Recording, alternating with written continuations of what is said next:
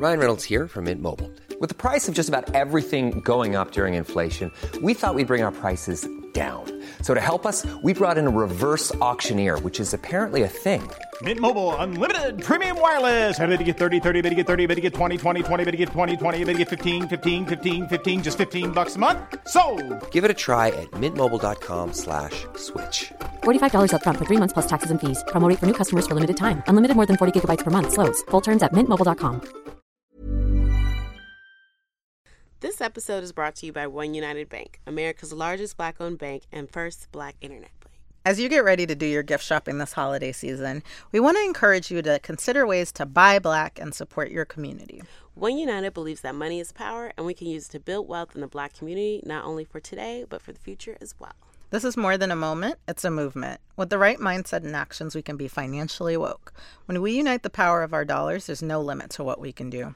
Move your money and bank Black with One United Bank today. Visit oneunited.com to learn more. Hey guys, it's Courtney. Joy Marie, happy holidays. Happy holidays from Joblaws. We are back, your group chat girlfriends, career confidants, with new episodes on the 1st and the 15th. But wait, hold up. We're going to take a break for the holidays. So there will be no new episode on January 1st. So we'll see you on January 15th. Yes, coming up, the rent is too damn high, but is home ownership worth it for a generation? We're going to be diving into all that and more. Yeah, we have an amazing woman who works for Massachusetts Affordable Housing Alliance, and she's going to share her journey to home ownership and some tips to help us get there as well. Yep, so stay tuned. But as you guys know, we like to start every episode with a clock in. Check and see how we're doing personally and professionally. Definitely recommend doing it with your circle as well. Courtney, how are you? I am in finals. Yes. I'm doing that. Okay. Point blank period, the end. Point blank period. We're done. Let's go home. But I'm super excited because after this I have one more semester. Yay. And I cannot believe it that it's almost done. Girl, you did that. I cannot. I'm so excited. So doing that, prepping for graduation, and also just prepping for 2018. You know, 2017 wasn't that bad for me. I mean, it was bad for the earth. But like for me personally, I had some highlights, you know, new job, new place. Yes. So I feel good, and I feel good about going to 2018. So as we move into 2018, I want to ask you, tell us one thing you want to either leave behind or take with you into the new year. Either or.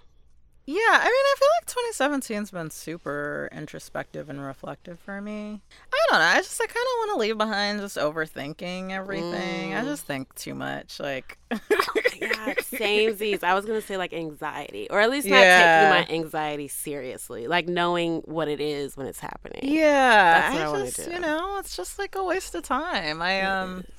I live on my own now too, so I just spend a lot of time thinking. Yeah, I want to do less of that. I just want to do, you know. So I could leave that. I like the trajectory everything's going. I think everything I'm experiencing is necessary in growing me as a woman. So hallelujah.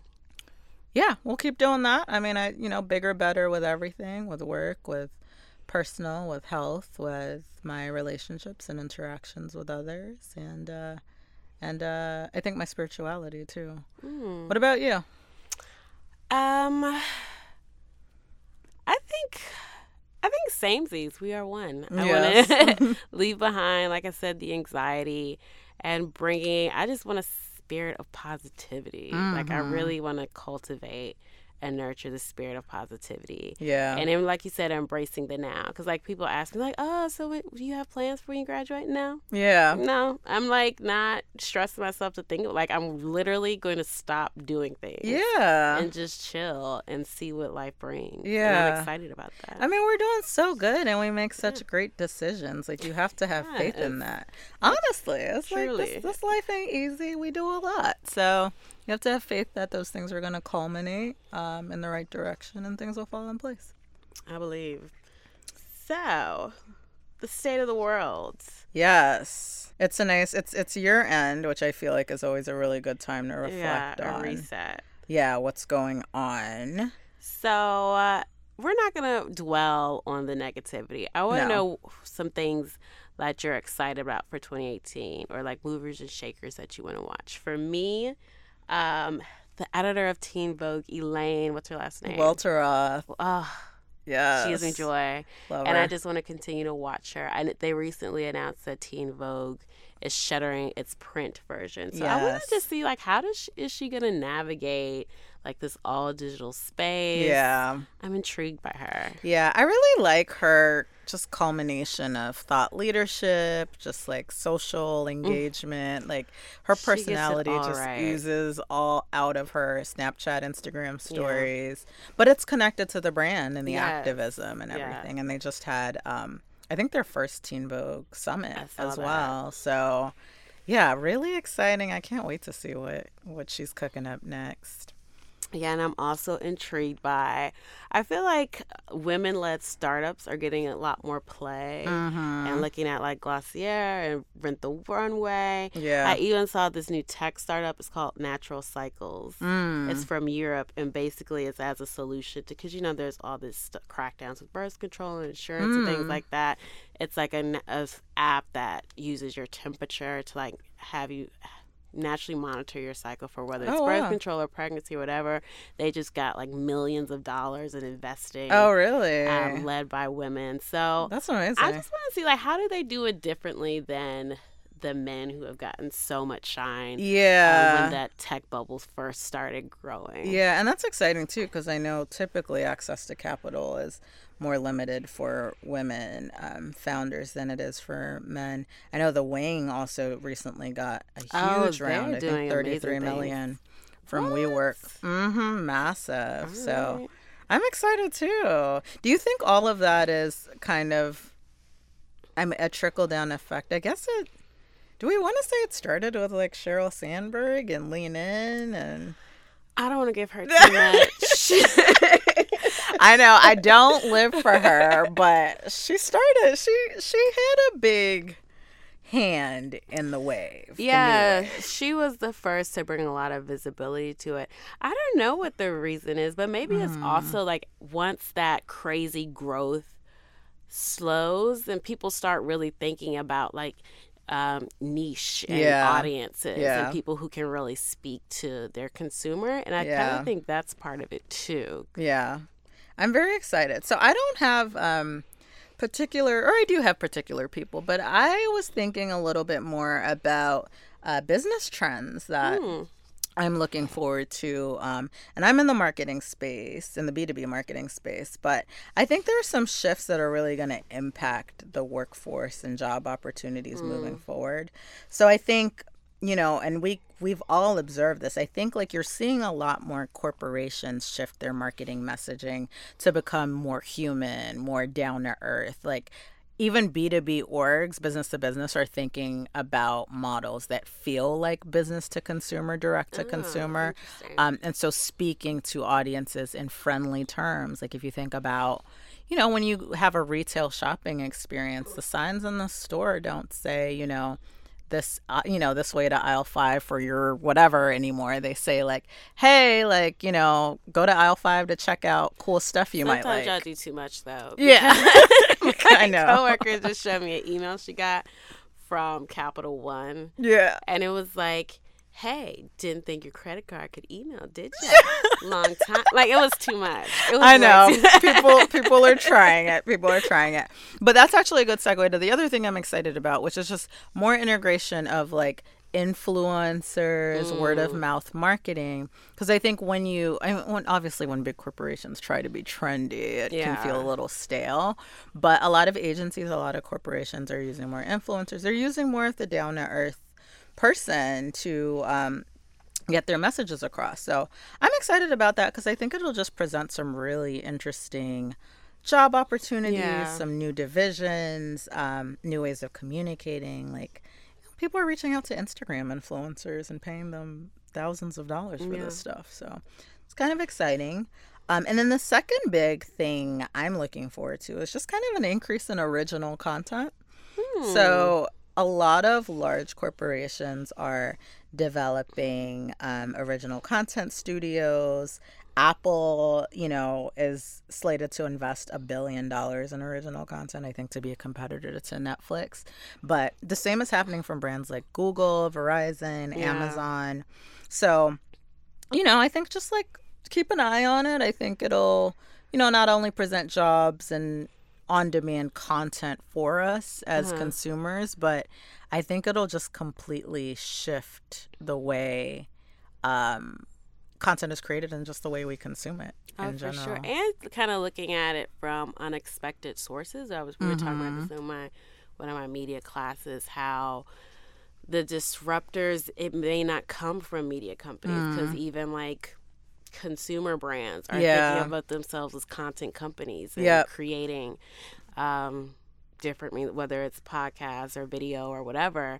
So the disruption is kind of coming from all angles. So it's going to be really interesting. And to that point, there's an increase in acquisition of existing content too. Like people are buying out people's YouTube series and podcasts, fingers crossed. But you never know. Your little project might get picked up. So it's exciting times. Exciting.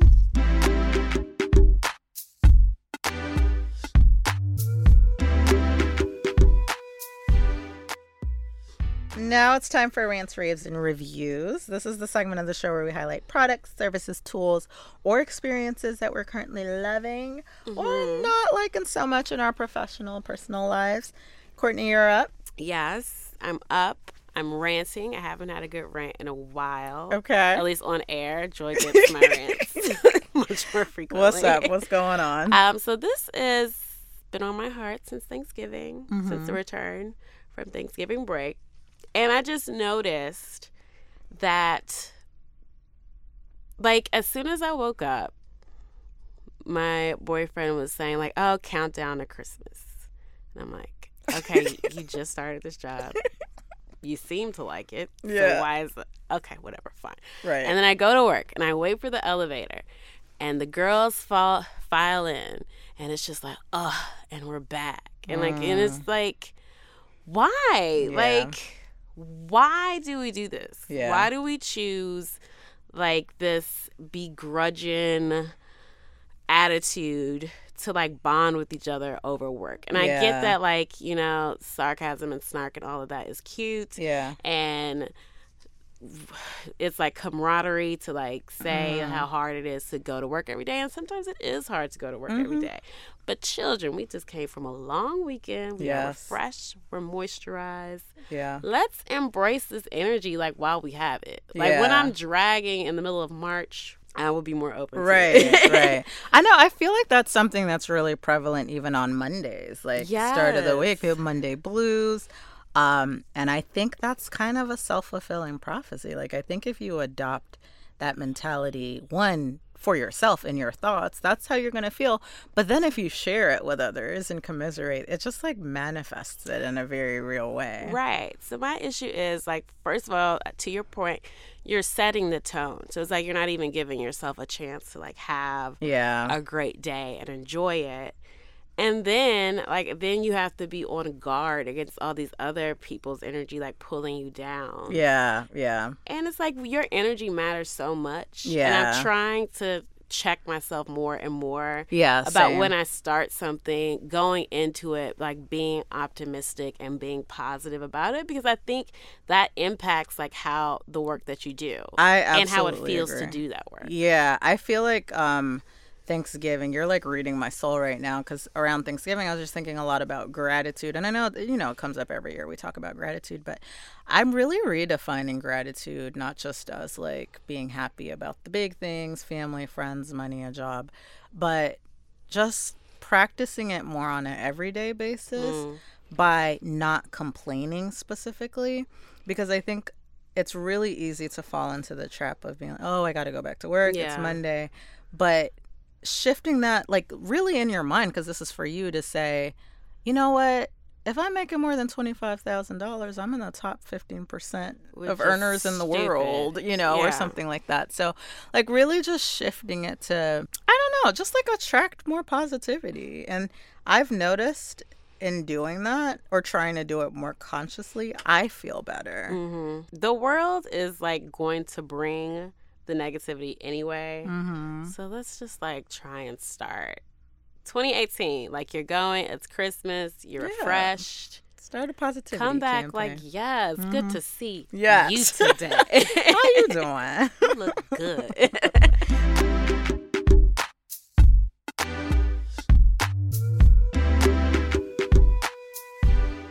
All right, ladies and gents, we have a great discussion coming up for you today, connected by way of our One United Bank family. Thaddean Brown is joining us today. She serves as a vice president of the board for Massachusetts Affordable Housing Alliance, where she's been an active volunteer since 2008, which is the same year she bought her first home. So she's a perfect person to talk to today. She's also president and founder of ClutterManager.com, a professional organizing consultant business that coaches and empowers individuals to control their unorganized space and lifestyle. That's another conversation she needs to come back for. But welcome, Thaddean. We're so excited to have you. I'm excited to have this conversation with you ladies today. Okay, so Thaddean, I feel like home ownership is one of those daunting topics, that's like incredibly intimidating. It can be for many of us. It also is something that I think for our generation has sort of sometimes felt like it's maybe something for our parents or for people who are really serious or, kind of have their whole life and finance together. But you feel differently. Why do you think that home ownership is important for our generation? So I believe home ownership is important for this generation because it helps us build wealth. And minorities do not have enough assets to better their opportunities for their future generation. And that is a problem. And so I believe that we need to start building wealth. And one of the fastest ways to build wealth is through home ownership. And so that's why I believe it's important for people to start doing that, to start building that asset, because it's the best way that you can leave money for your kids and for your family. And you can and generations of Caucasian families have been doing this for years. Yeah, this is something the minority communities has been lacking in. So I wonder, how do you keep like this purchase of a home serve to build wealth as opposed to like becoming like your biggest expense? Like I would imagine it's doing the research up front. Right. So I encourage, becoming a first-time home buyer, there's several things that you can do to start out. The first thing I suggest is taking a first-time home buyers class, which is something that I did. And what that did for me is it prepared me for the process of what home ownership really looks like. You start to have that conversation with yourself to say, what do I want for myself? Where do I want to live? Do you want to live in a city, in a suburban neighborhood? Where do you see yourself in the future? So it's an internal conversation that you start to begin to have with yourself. But first you need to reach out and take a first home buyers class and do the research to make that next step into going into that. Yeah, I feel like that's a common theme in the whole financial literacy series we've had with One United, is just like a lot of these things can be intimidating because we don't have the knowledge or perceive that we have the access. But once you kind of put yourself in that environment and start to hear from other people who look like you, that they've done it and how they did it, it kind of makes it more accessible and less intimidating. For sure. And I know I've talked to friends who have, they've finally reached a point in their career where they can start thinking about home ownership, but there's a myriad of reasons of why they just don't want to take it on. Like some will say oh, I'm not ready to put down roots yet. I don't know where life is going to take me. Oh, I want to do a business venture instead of this. I don't know if I want to put money into a home. What inspired you to kind of take that leap? So for me, I became a single mom at the age of 22. And that was, for me, a wake-up call. I wanted to decide, where do I see my future and where do I see the future for my daughter? And I did some soul searching. I decided I was living on my own with my daughter, and I decided, you know what? I want to go back to grad school. I want to advance my career. So I'm going to take a step back and move in with my parents and save for 2 years. And that was my plan. So at 27, I moved back home with my parents, and my goal was by 29 to be able to buy a home. So that was my plan. That's what I did. I went back to school. it was very hard. After living on your own, you see your friends traveling and doing great things, and you have to cut back and step back. And for me, it was taking those steps backwards so I can move 10 steps ahead. And it was the best decision that I made. Hard, yes, but it was a big reward in the end. And so I think my advice to a lot of individuals is, where do you see yourself, and why is it important to you? And for me, it was being a single mom and wanting a better future for my daughter and building wealth for my daughter.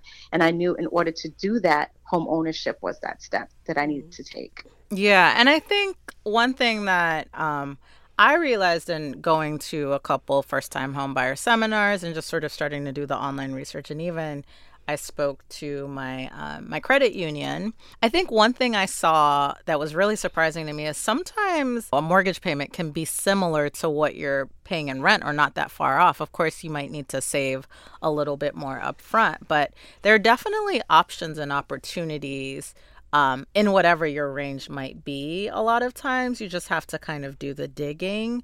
And so can you speak a little bit to just maybe some resources to help demystify the process, or some things that make homeownership a little bit more accessible than we might have previously anticipated? Yeah. So for me, the resources that I used to help me in my home ownership process was through the city of Boston. They had first-time home buyer classes. And through these classes, taking these classes, you were able to get a certification. And after getting the certification, they would assist you with down payment assistant costs. Oh, wow. And yeah, so for me, I only had to put down 3%.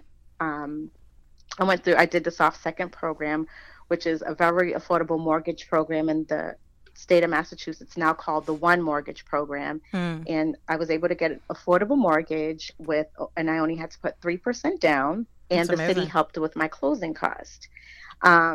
And also after buying my home, there was also a post-purchase class that I took through MAHA, Massachusetts Affordable Housing Alliance, which helped me with becoming a homeowner, what to look for now that I have moved into my home. The other resources that I used also through research before becoming a homeowner was, websites like HUD.com, Bankrate.com, Mint.com, just to kind of read articles and resources about home ownership. So the more I educated myself about the process, the more I became familiar with the terminology and what to expect through the process. Yeah. I love that, because I think a lot of us are strapped regardless of how much we're making, where it's like you can't even fathom home ownership as a possibility. But to hear that there are opportunities and options that, as low as 3% down, that's really encouraging. Yeah, it's amazing. Yes, absolutely. And I think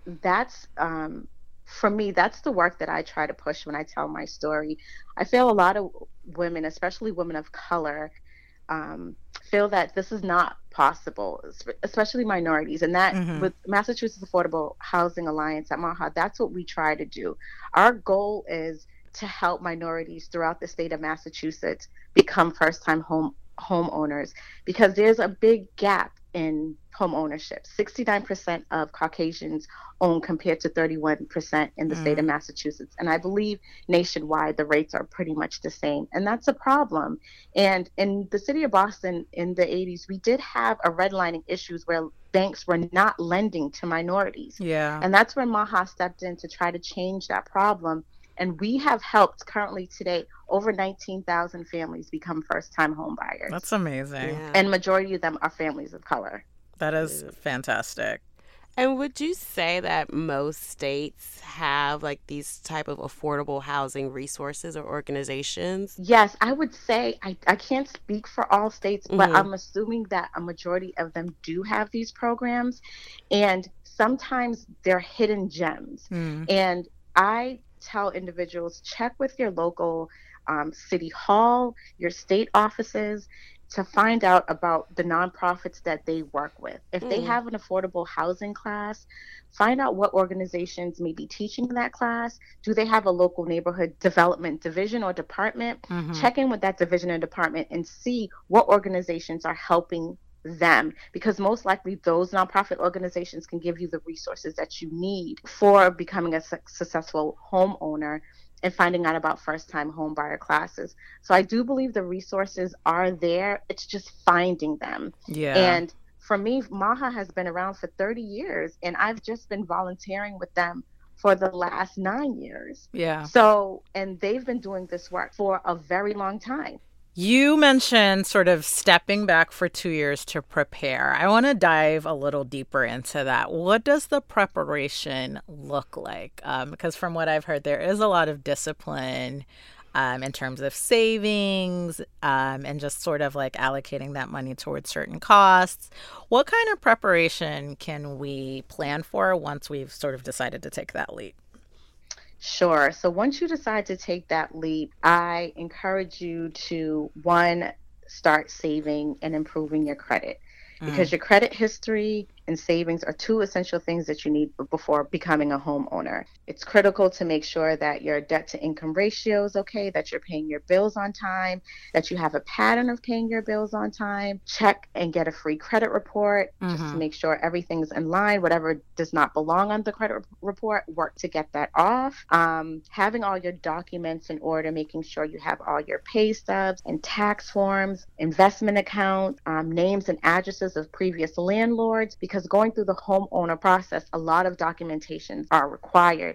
So start to gather and keep those key documents together, because those are critical steps going through the home ownership process, because the paperwork alone and the process of going through it can become very overwhelming. Yeah. So it's best to be organized and very well prepared so you can do that. For me, I gave myself a 2-year plan. Within that 2-year plan, I was able to go through the pre-approval process. I took my first-time homebuyers class, went through the pre-approval process, found me a real estate agent to help me to start looking for a home. It took me months before I found the home that I like, because it's a process. Sometimes you do see a home that you like, but it may not be for you because there's certain issues after you do the inspection. Yeah. So you got to start all over again. So that's just those are key things that you have to start preparing for starting the process of home ownership.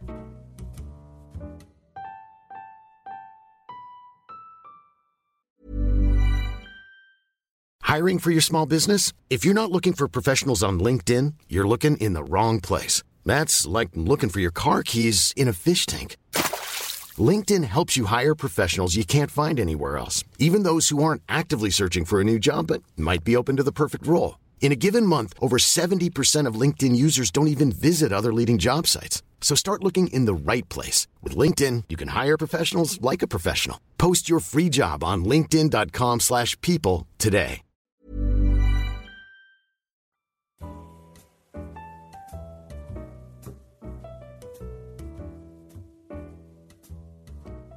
And let's shifting to more like once you've taken those steps to prepare and you're out looking for that home, can you share like what you wish you knew when you were navigating that process? Sure. So look, I wish I knew that a lot of the homes that I really liked, that you're not necessarily going to find the dream home that you're looking for.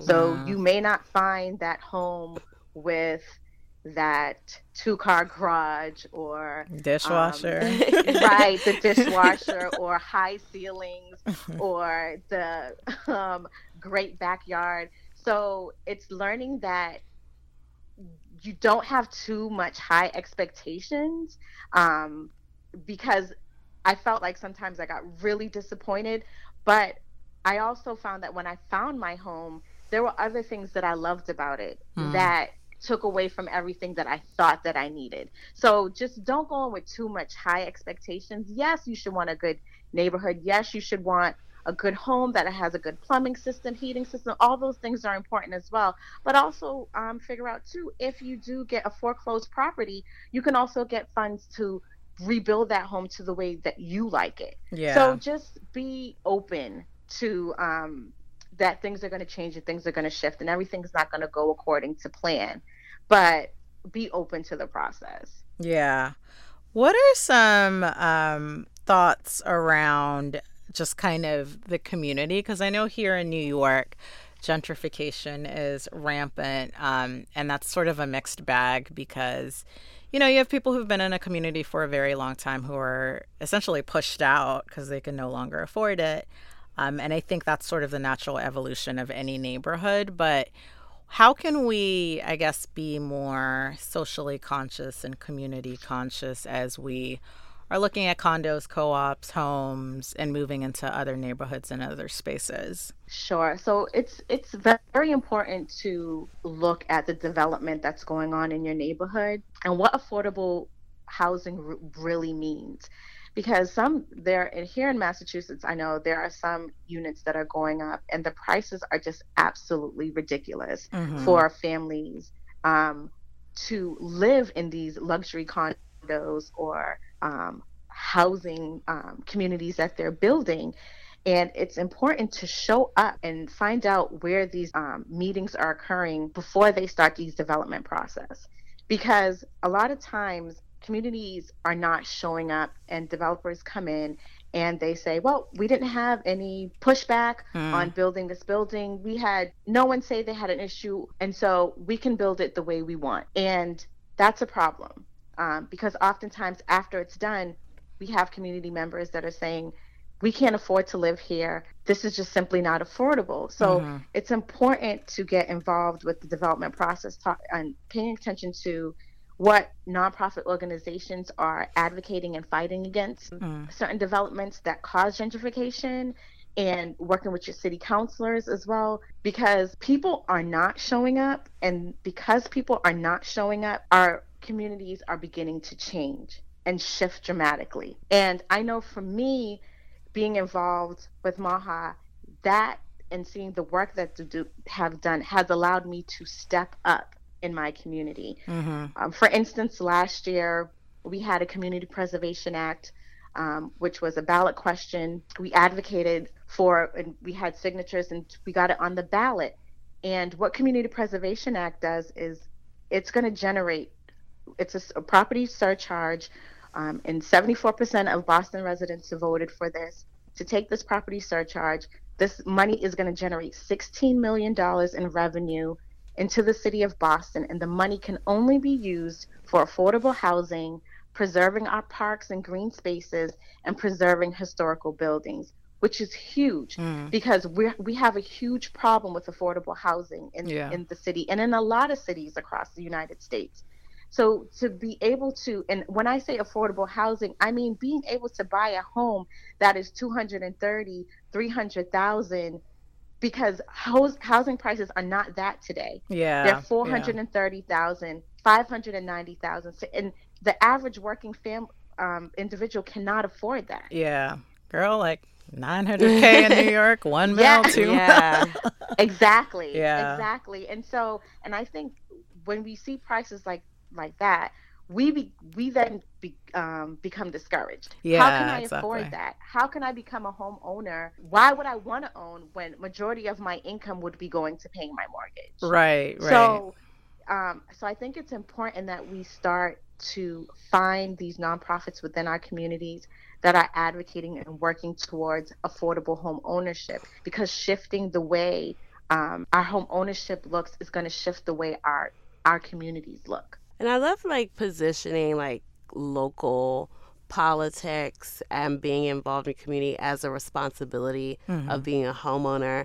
I wonder, once you sign on the dotted line and you're a homeowner, what are the unexpected challenges and responsibilities that come with that?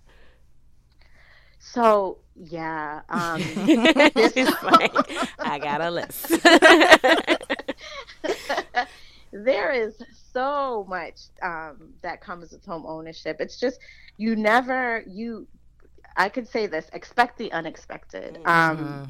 With owning a home, it's a lot of responsibilities that comes with maintaining your home, whether it's new appliances, fixing the roof, plumbing, having unexpected water heater go out. So it's just being prepared for all those issues that come along with owning a home. Yes, it is challenging, but also if you prepare and save for it in a manner, you can be ready for those hiccups when they come along the way. But also for me, within the neighborhood, outside the home itself, it's just being aware of my neighbors and my neighborhood and being more involved with things within the neighborhood. If I see that there's a pothole that hasn't been filled, being able to call the city and say, hey, this pothole's not filled. Can you come out and fix this? The street light's not working. I noticed that there's a stoplight that can be put here. There's a stop sign that needs to be put up. So I think for me, as becoming a homeowner, I really became more invested in my neighborhood and what did I want my neighborhood to look like. And I think that's key. I think once people start to become more homeowners, they become more invested in their neighborhood and what they want their neighborhoods to look like. Better schools, better hospitals, better transportation system. So for me, buying a home, it just shifted the way I looked at my neighborhood. And, you spoke about homeownership being a good investment long term.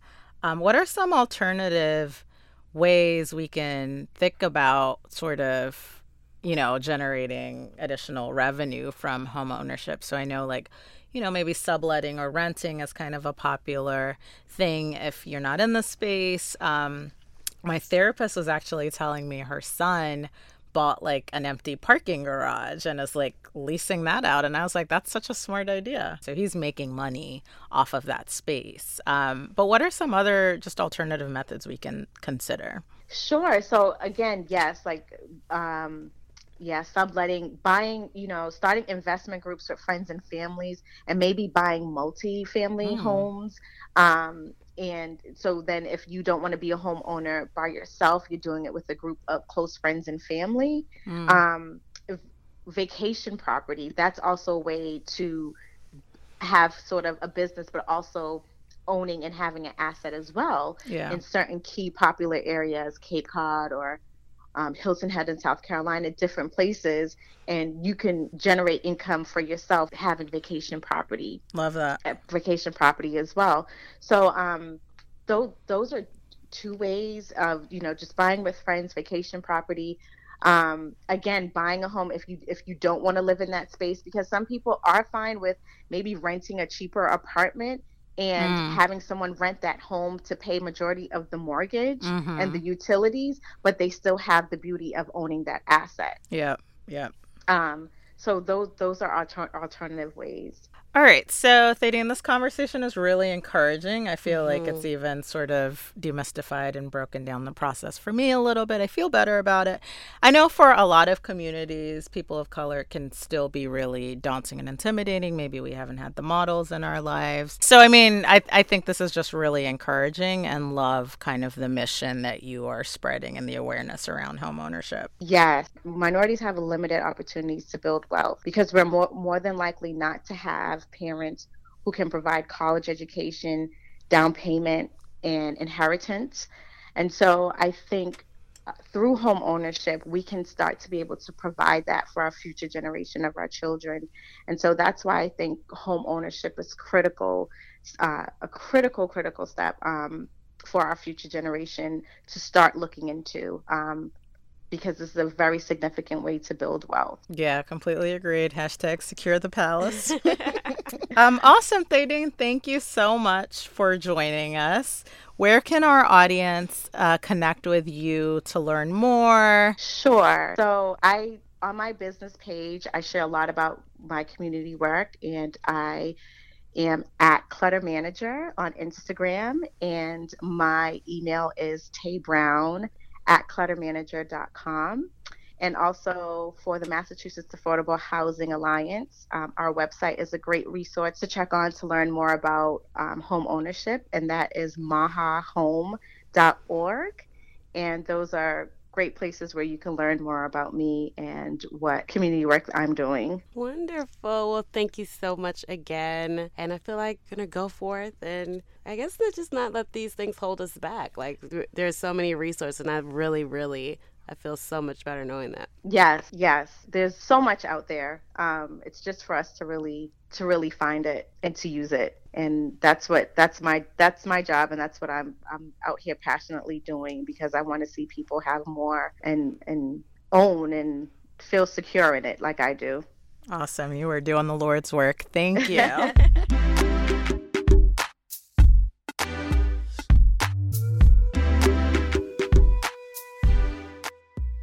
All right, it's our favorite segment of the show where we get to hear from you guys.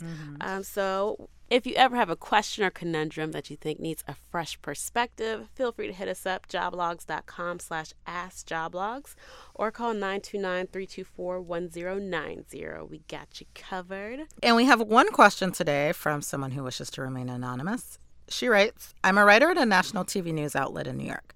My job title is writer, and I'm paid as a writer, but I'm often scheduled to fill in as a producer, which is a bigger title that comes with bigger pay. During my last round of negotiations, I asked to be compensated for the days that I'm requested to fill in as a producer and was denied. Now, coming up in January, they want me to work as a producer for the entire month. My issue is that I'm doing someone else's job and not being compensated for it. I feel like they're taking advantage of my skills without anything in return. How do I express my concerns to my boss? Should I express them? What should I ask for in return? I feel you. Yeah. I feel you. It's pretty crappy. Yeah. Joy, you're better. You're more of a cutthroat in these negotiations. Girl, I wish. My salary don't reflect. Yeah, no, this is pretty crappy, but sadly all too common, I feel especially in media and especially in New York. Yeah, like people are quick to swindle you into doing someone else's work and not compensate you. But I would say, one, kudos to you for taking on the responsibility. I think it's a really limiting mindset a lot of times to be like, that's not my job. And so it's good to adopt the mentality of being a team player. Yeah. But at the same time, they're now looking for you to fill in as a producer for a whole month. Yeah, they tried it with the whole month. They're pushing it. Like, it's not like you were covering for a little bit. No, they're pushing it. So definitely start to document all of the incremental work that you're doing. So everything that's really kind of outside of what you were hired to do. And don't present it as like, oh, I'm doing what I wasn't hired to do. But just say, like if there's an increase in the time you're spending, if you're making a big impact or difference, and that difference can be like saving them money, or they know they need to hire a producer but they haven't and they're using you. Document all of it, because that'll show them that you're very serious, and that you've done the work to really map out what that work and added responsibility has been. And then, with that documentation, ask for a meeting. Not like in the moment when you're getting assigned something, because that's reactive. But I think very intentionally, like, reach out to your boss or whoever's giving you the work and ask for a meeting, and send them the documentation in advance. Like, make sure they know the agenda. Yeah, don't catch them off guard. Send it to them so they can review it, reflect on it. They know you're about business. Like, and then, have a conversation. Yeah. And how, like, cutthroat, transparent would you be in those conversations? Like, can you say, like, frame it as like, oh, I'm really happy working here and I'm excited about this new responsibilities, but I feel like I need a role that reflects what I'm putting in. Can you say like you're looking for other opportunities, or is that like too much? They don't care. I like what you just said, because it's a positive thing. It's a positive conversation. Like, you can frame it as a development conversation and say, hey, I originally came on board in July, kind of as a writer. I love that I've gotten the ability to sort of stretch that into really more producer work. I sent in advance a documentation. Here's kind of everything that I found that I've done. So I would say that my role has significantly evolved. I did a little bit of market research, and here's what producers are making, and there's a big gap here between kind of the writer pay and the producer work. Given that I am doing this and that you'd like me to, it sounds like, continue to do it, you know, what can we do together to bring me like from? that. Like, I like let's not that. make it a question, because what's going to happen is you're going to start to resent the job if you keep doing it and not getting paid adequately. And in this case, it's not just like you were a junior producer and now you're doing senior producer work. Like, it's like you are doing a completely different job. So have the conversation and make sure that in that conversation, like we always say, timing is in there. So there's a timeline. And the timeline doesn't have to be when you're going to get the raise, but it can be, you know, I'd like to make sure that in the next month we're able to revisit and, you know, you can share what the status is on this, you know, if you're going to make the request or whatever the case is. Like, make sure timing is a part of the conversation. And then, girl, if you don't get it, what was that episode? Stay ready. Stay ready. I mean, right now you can update your resume with producer all over it. So. Together. Yeah, but good luck. Keep us posted, and if you start to feel really like it's getting exploitative and they're really taking advantage of what you're doing, then again, make sure you're documenting and sharing that. Maybe even escalating to HR or another entity. But good luck. Yes.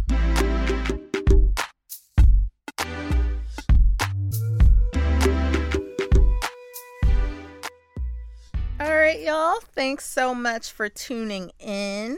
And big thanks to our sponsor, One United Bank, America's largest Black-owned bank.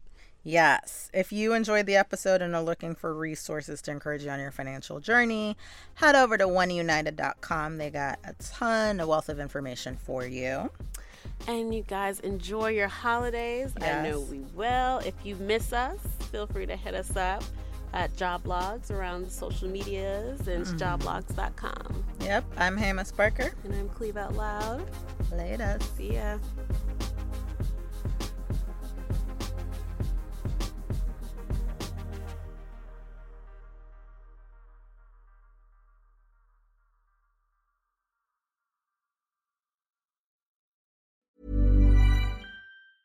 Mom deserves the best, and there's no better place to shop for Mother's Day than Whole Foods Market. They're your destination for unbeatable savings, from premium gifts to show-stopping flowers and irresistible desserts. Start by saving 33% with Prime on all body care and candles. Then get a 15-stem bunch of tulips for just $9.99 each with Prime. Round out Mom's menu with festive rosé, irresistible berry chantilly cake, and more special treats. Come celebrate Mother's Day at Whole Foods Market.